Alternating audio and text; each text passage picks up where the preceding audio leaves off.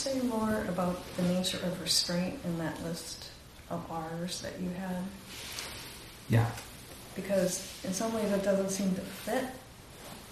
It's better to go on without it, and I wasn't sure when it fit. Yeah. So the question is about the restraint in working with the defilements and torments that I spoke about the other night. Recognize, relax, restraint, reframe. Right? Mm-hmm. The restraint is really means to not physically or verbally act out what is going on, and that can be, when you feel really tired, you just go take a nap, or you have a peeve with somebody, in the hall beside you, snoring or breathing loud or coming in late or whatever, and you just say, and you go write him a note, metha. That's called acting out. That's no restraint. Okay, but there's another way of exercising restraint, just mentally, because sometimes we'll be we'll be tied up in some unpleasant state of mind, and we're not speaking or acting, but we're scheming and strategizing how to respond later. We've got enough restraint not to get up out of the hall and go out and do it, but still they're scheming and strategizing. So it's a kind of a willful indulgence in it, and kind of chewing on it. So that's not restraint either. That's not mental restraint. Okay. So there's physical restraint, verbal restraint, and mental restraint. Where I was getting confused is that sometimes when you have like an obsessive thought, you just go back to the breath. Yes. Is that restraint? That seems like a way of restraining, but then you sort of cut short the rest of the process. So the comment is when you're kind of caught in an obsessing state of mind, and you just decide to go back to the primary object, is that a form of restraint? It is. It's a restraint of not acting out. It does cut short the other. You don't get a chance to spend time with that obsessing state of mind, but it's a way of when the obsessing is so strong that you can't be with it. It's just it's overwhelming. That's what we say is overwhelming. Then to do an antidote, loving kindness or forgiveness or whatever, or to go back to the primary object would be a way of saying, no, I'm not going to deal with this now. Back to the breath, or whatever, something like that. Yeah. There are a number, I'll look it up, there's a number of ways of exercising restraint. Mindfulness, wisdom, sila, blah, blah, blah, different things. I'll get some more details on that.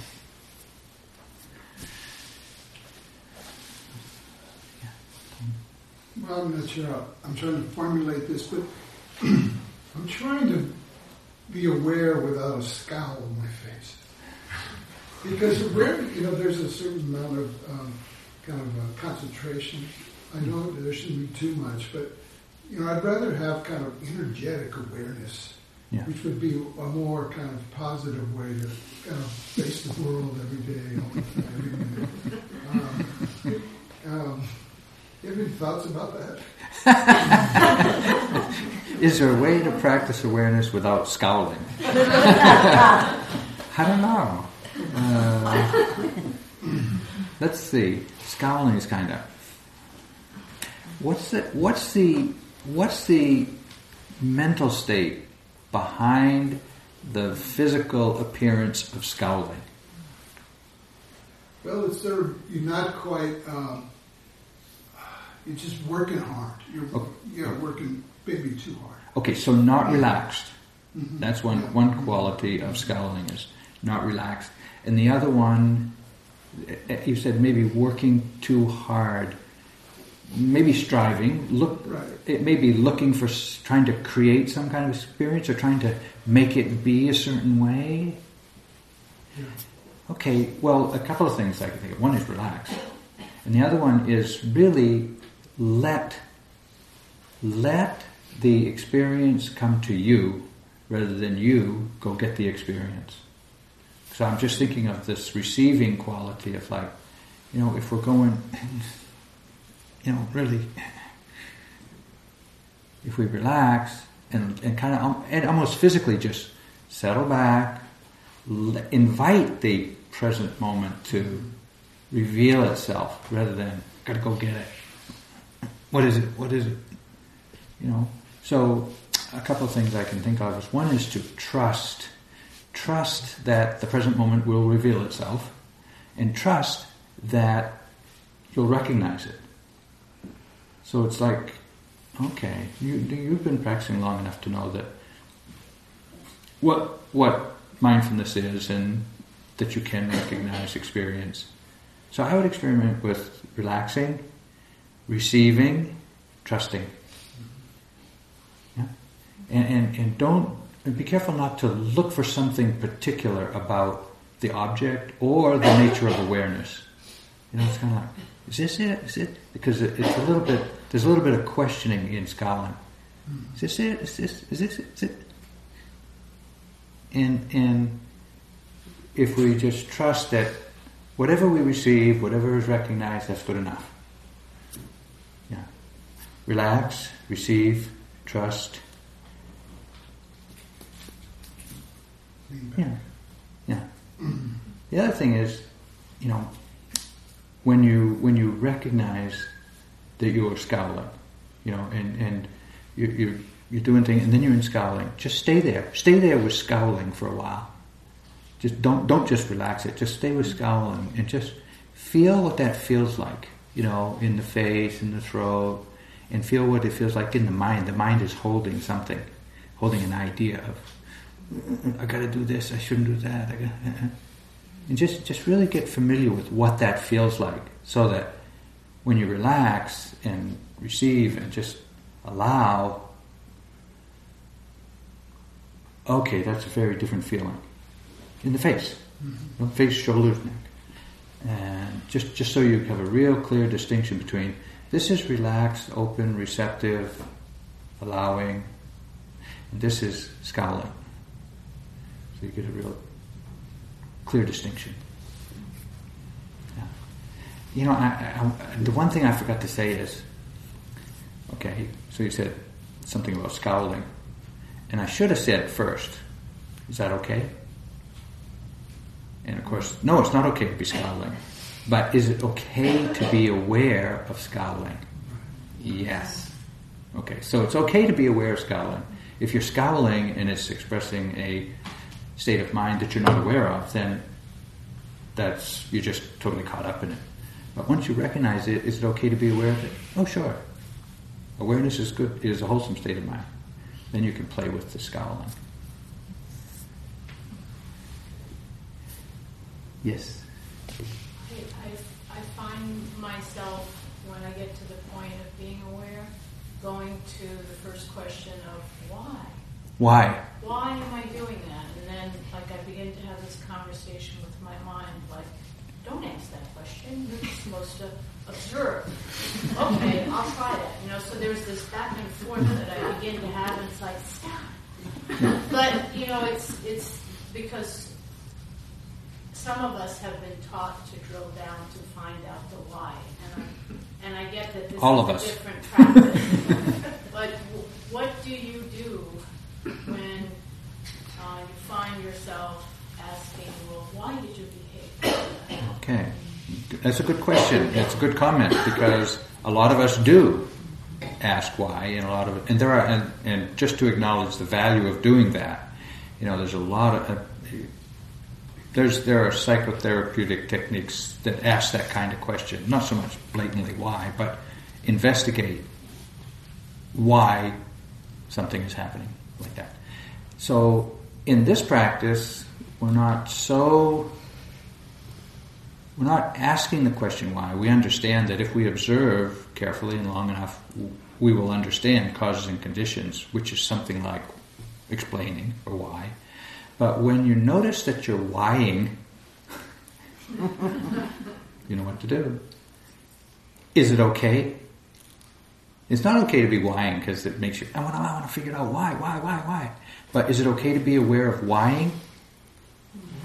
Yeah, it is. Okay, because you can see why is kind of like emoji mind, emoji face. And you say, is this okay to be aware of this? Oh yeah.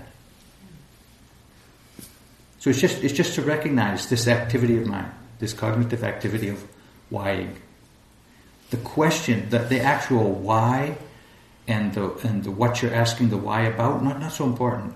Just to see that there's the nature of your relationship to this present moment is questioning why, or questioning whying.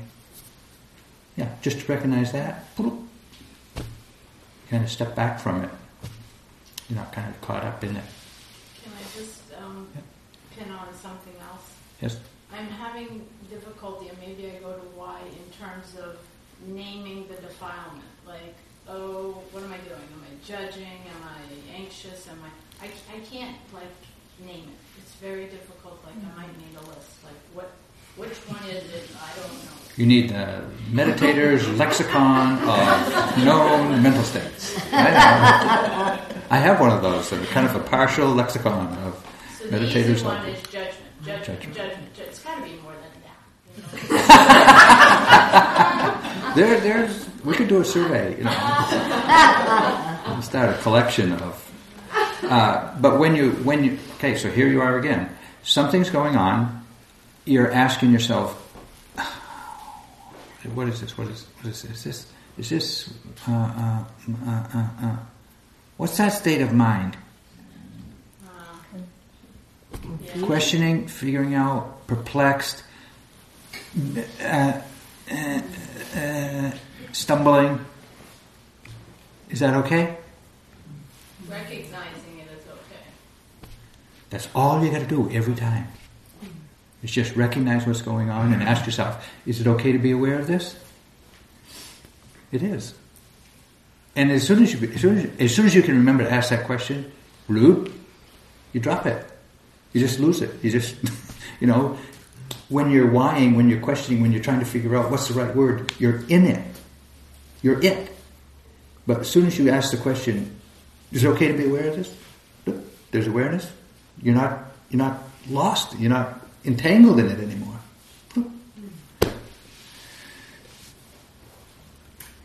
I'm finding myself when I'm doing a formal sitting getting confused among different practices. Like Vipassana, I usually start a retreat with Samadhi, and I'm a little unclear about what we're actually supposed to be doing when we're doing a formal sitting practice here. And so I think what we're supposed to be doing is asking, rather than following a primary object necessarily, asking what is my state of mind? And then exploring defilements as they come and go through this kind of third-party objective looking at them that you've been describing. Is that accurate? So the question is, what are we doing here? I know. I mean, I give a lot of instructions. I give a lot of, pointing out, so you can kind of forget which one am I supposed to be doing. But really, when you sit down, try to remember, to recognize present moment's experience. Remember to recognize present moment. So we're doing awareness practice the whole retreat. Sometimes we're sitting. Yeah, that's awareness sometimes practice. We're wandering. Yeah. It's all the Mm. same thing. Okay. Now, in that, you can choose a primary object. You can, while sitting, you can initially start with the breath at the nostrils or the rising, falling of the abdomen, if you want. You don't need to. You can just say, here I am, blank slate. Remember, let's recognize this moment. Okay. Or you can have an object to go, okay, we're always breathing, we're always sitting. Okay, so you can use that as a primary object. Not an exclusive object, but a primary object that you attend to until a more predominant object calls your attention, and then recognize that. Remember to recognize that. if it ends up being a mental state that is obsessive. Not just a passing thought, let it go. Okay. But if it's something that comes up and you find yourself hanging out with it, dwelling on it, ruminating and speculating, now you're not remembering to recognize, you're kind of in it. Then you say, oh, what's this? Oh, this is a whatever mental state. Oh, this is frustration. This is disappointment. This is questioning. Then you might have some time to spend with it. But sometimes as soon as you recognize something, no longer fascinated, and it's not even there. Sometimes it's around. One more comment, question. How do you know when you do need to say or act externally? You were talking about strategizing, and I was thinking... I'm sorry, I didn't...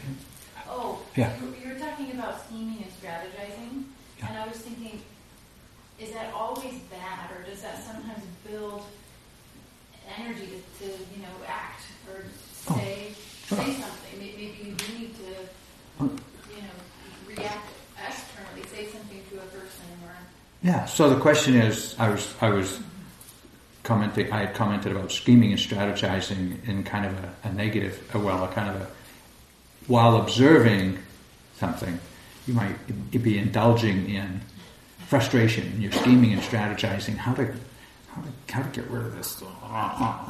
Well, in the practice of observing your own mind and experience, I would say, notice scheming and strategizing. Just notice it, rather than fuel it. And yes, there are lots of events, lots of times in life where we really do have to plan, design, and execute a response to a situation. Not just to react, but to kind of reflect on, what's going on here? What would be a skillful and appropriate, compassionate, wise response?